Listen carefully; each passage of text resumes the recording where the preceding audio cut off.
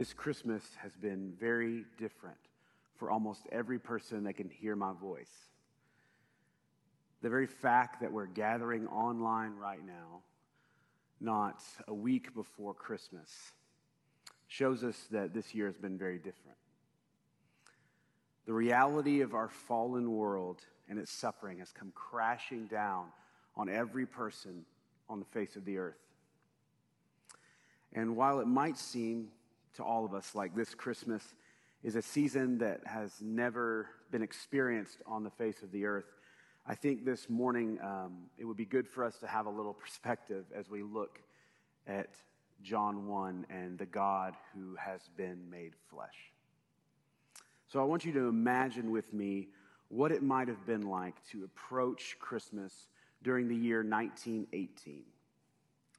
In 1918, the world was coming to the close of a terrible world war, and at the same time beginning to fight another global pandemic.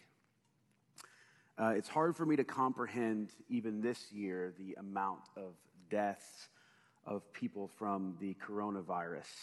We have all had friends, family. Even now, I have family that are battling the coronavirus, and it is very hard to put those numbers in perspective.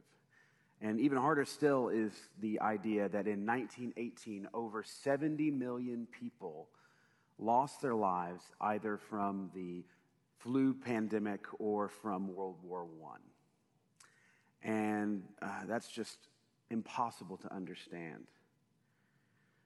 But once again, I think we are reminded both from years past and this year that death and sorrow are a part of our world.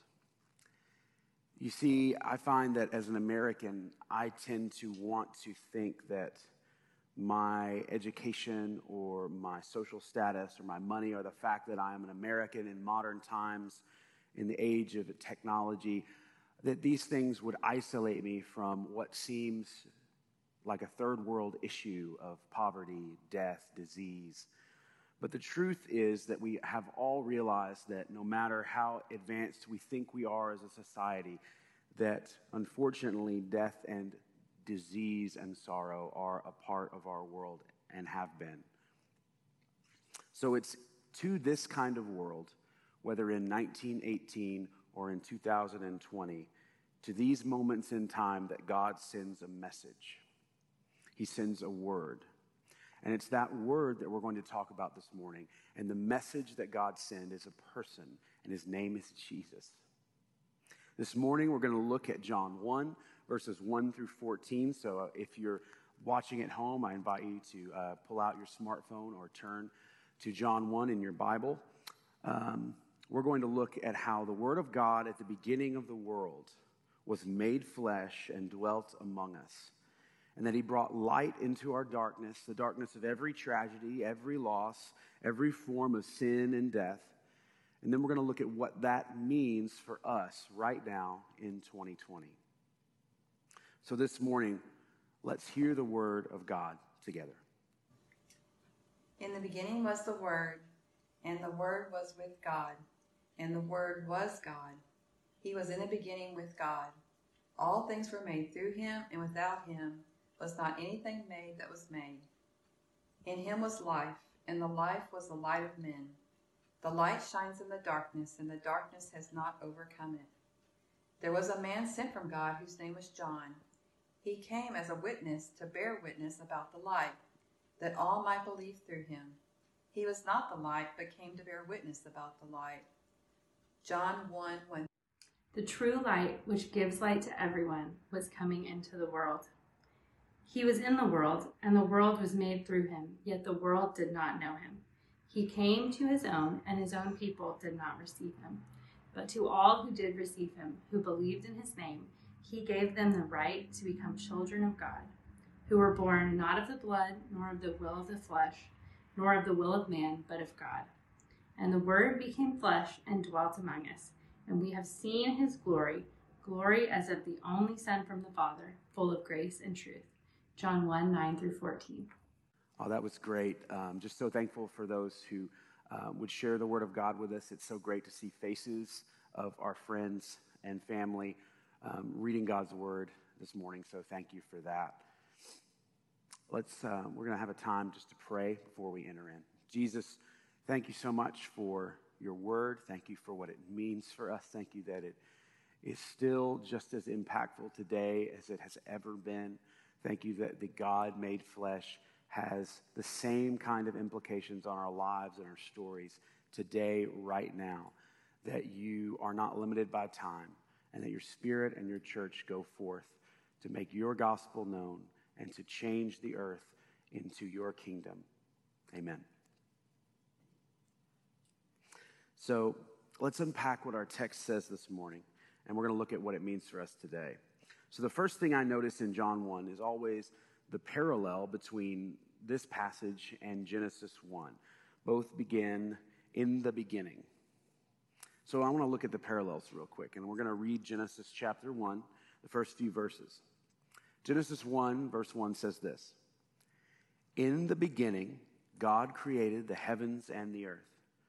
The earth was without form and void, and darkness was over the face of the deep.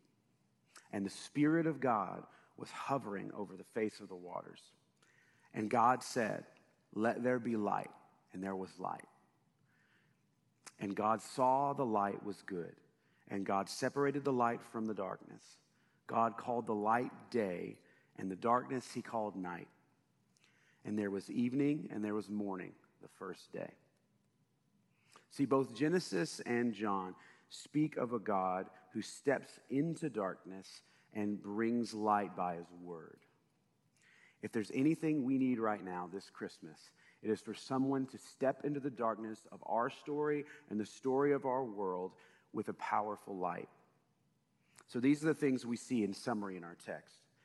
We see that Jesus is the very Word of God personified, that he has come to bring light to darkness. John is his messenger. Jesus came into the world, but the world rejected him.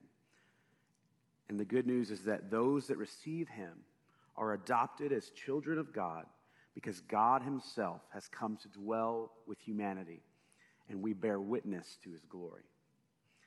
So here are a few things that I want to camp out on as we look at this text and we look at how to apply it to our lives. First thing is this: it's undeniable that Jesus is the incarnate Word of God. He is the personification of the Word of God in the flesh. He was there in the beginning.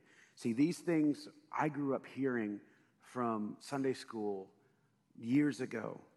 These are the answers that for many of us we've heard in sermon upon sermon for many years.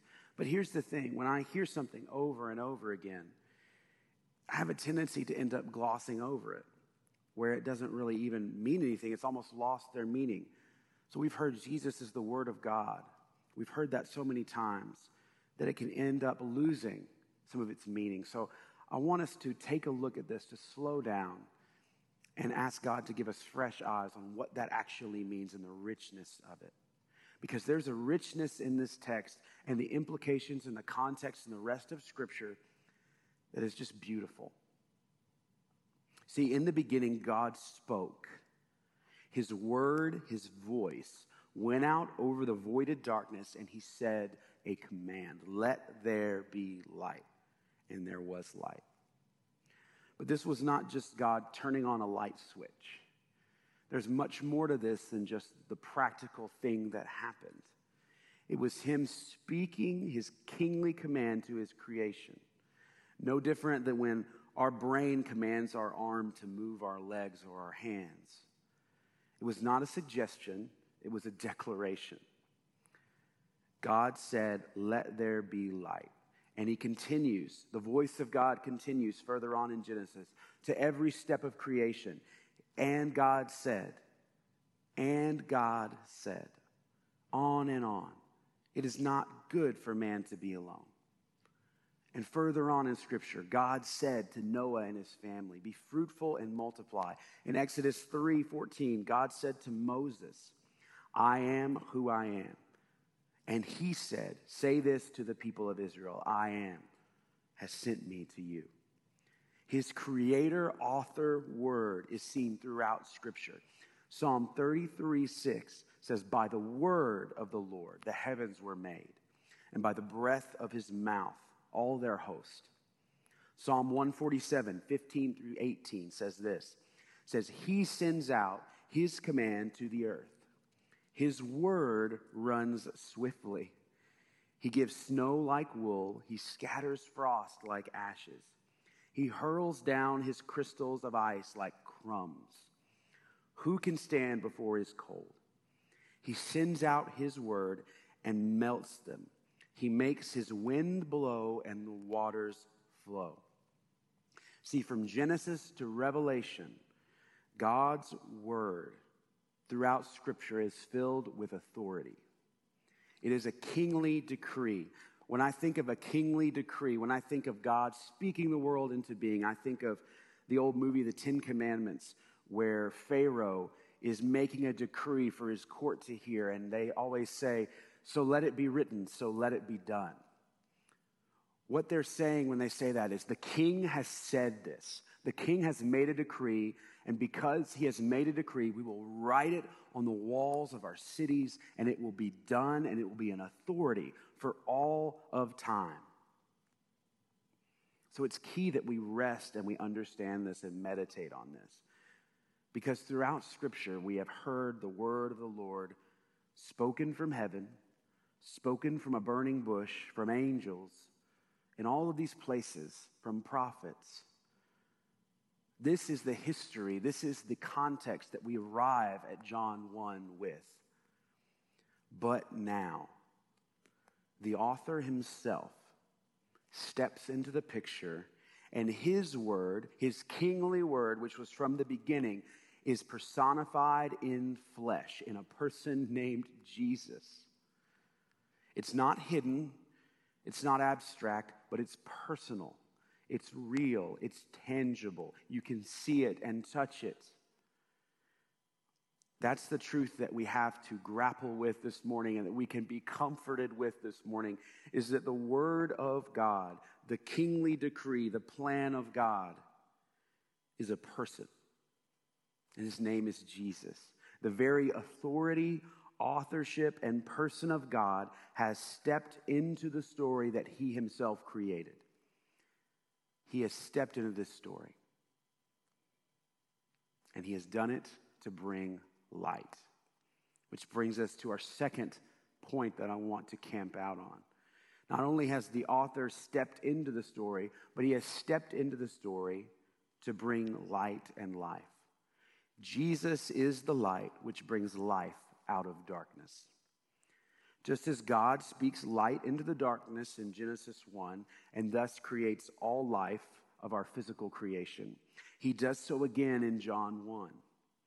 Into the darkness of our fallen nature, God speaks those same words. Let there be light. And his perfect Son, the Word of God in human form, is born into our world. The author has stepped into the picture to bring light and life to all mankind. God has sent his Son to bring eternal life instead of eternal death, to bring light amidst our darkness. This is the promise we desperately need. This year has been dark and full of death. There's not one person that has not been affected. But this year, it's clear. We need a Savior. We need a light in our darkness.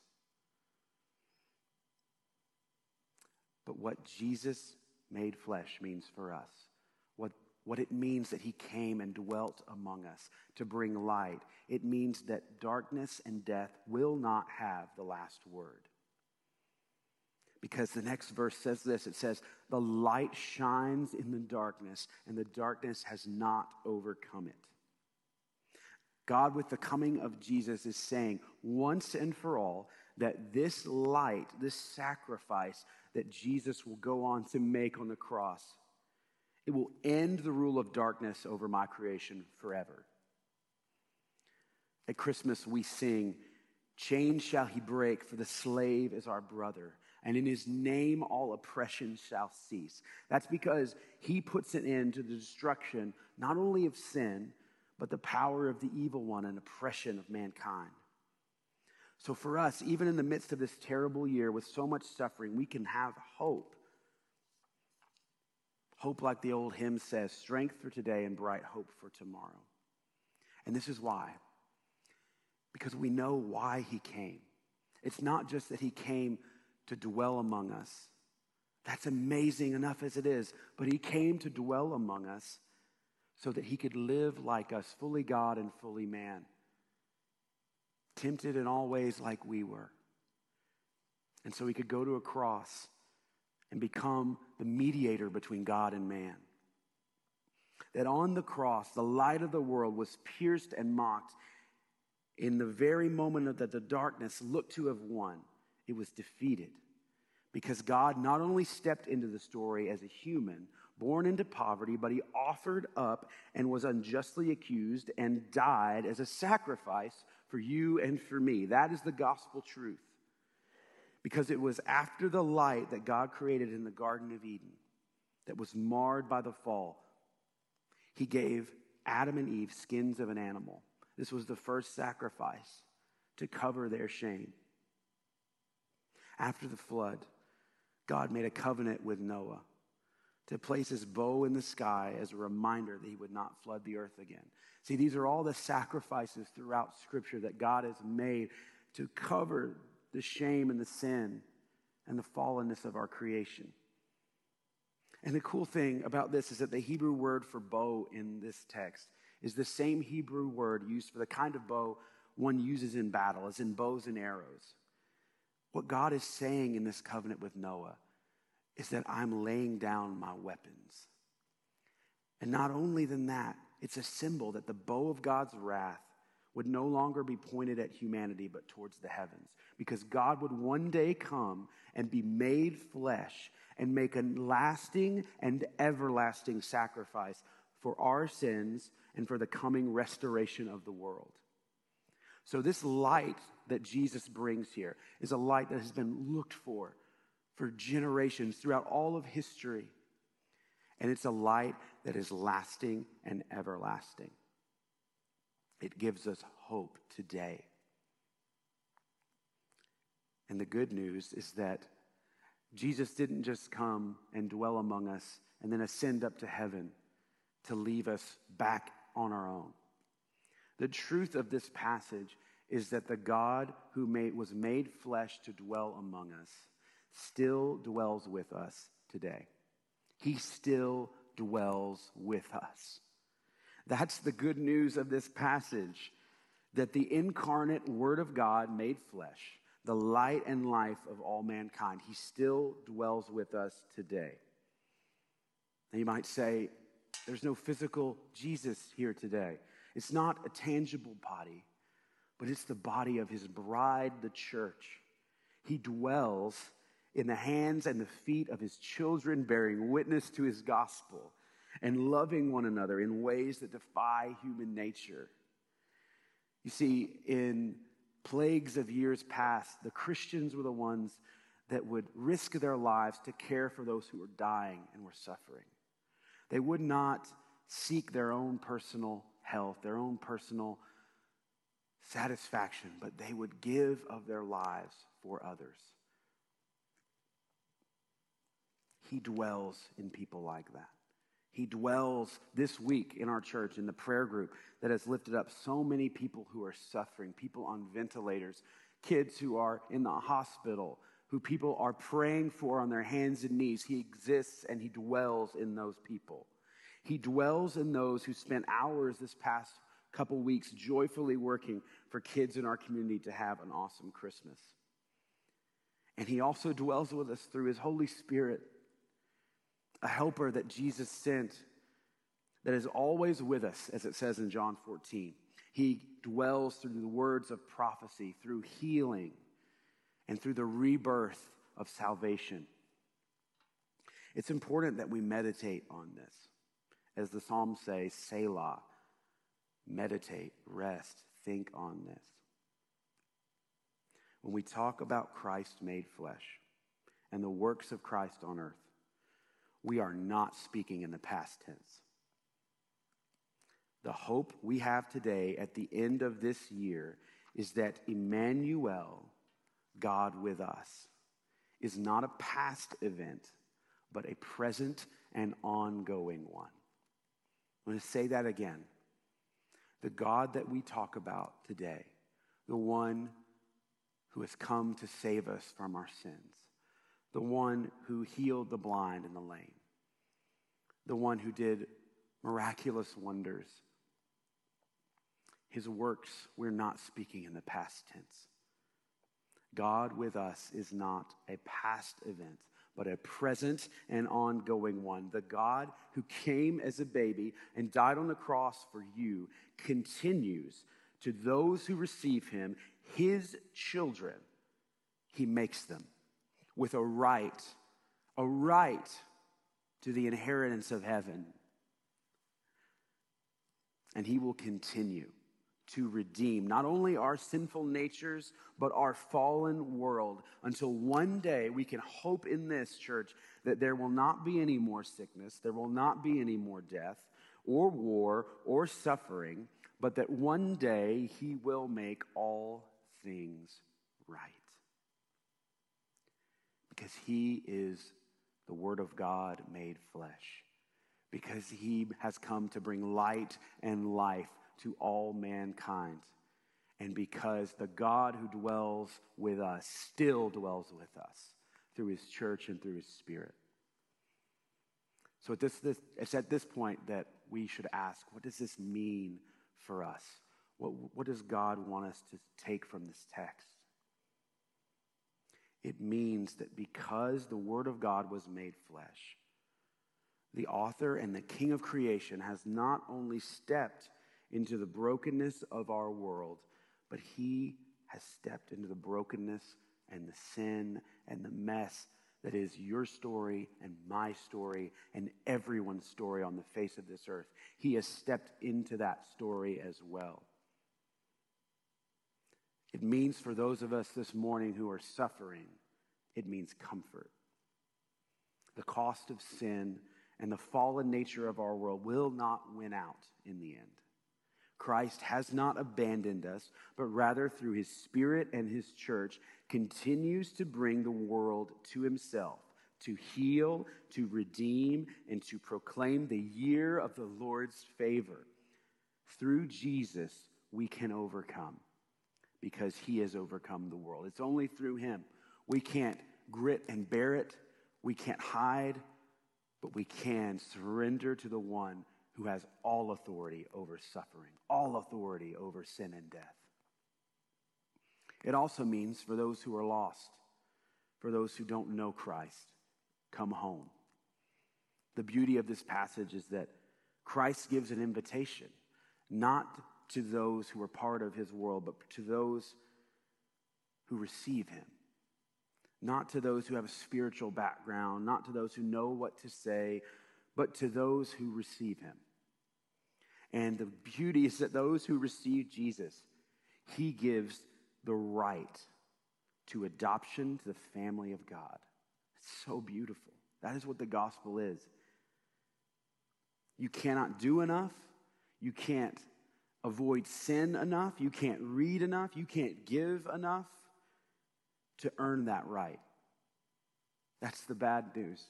There's no amount of behavior that we can do that will make us right with God.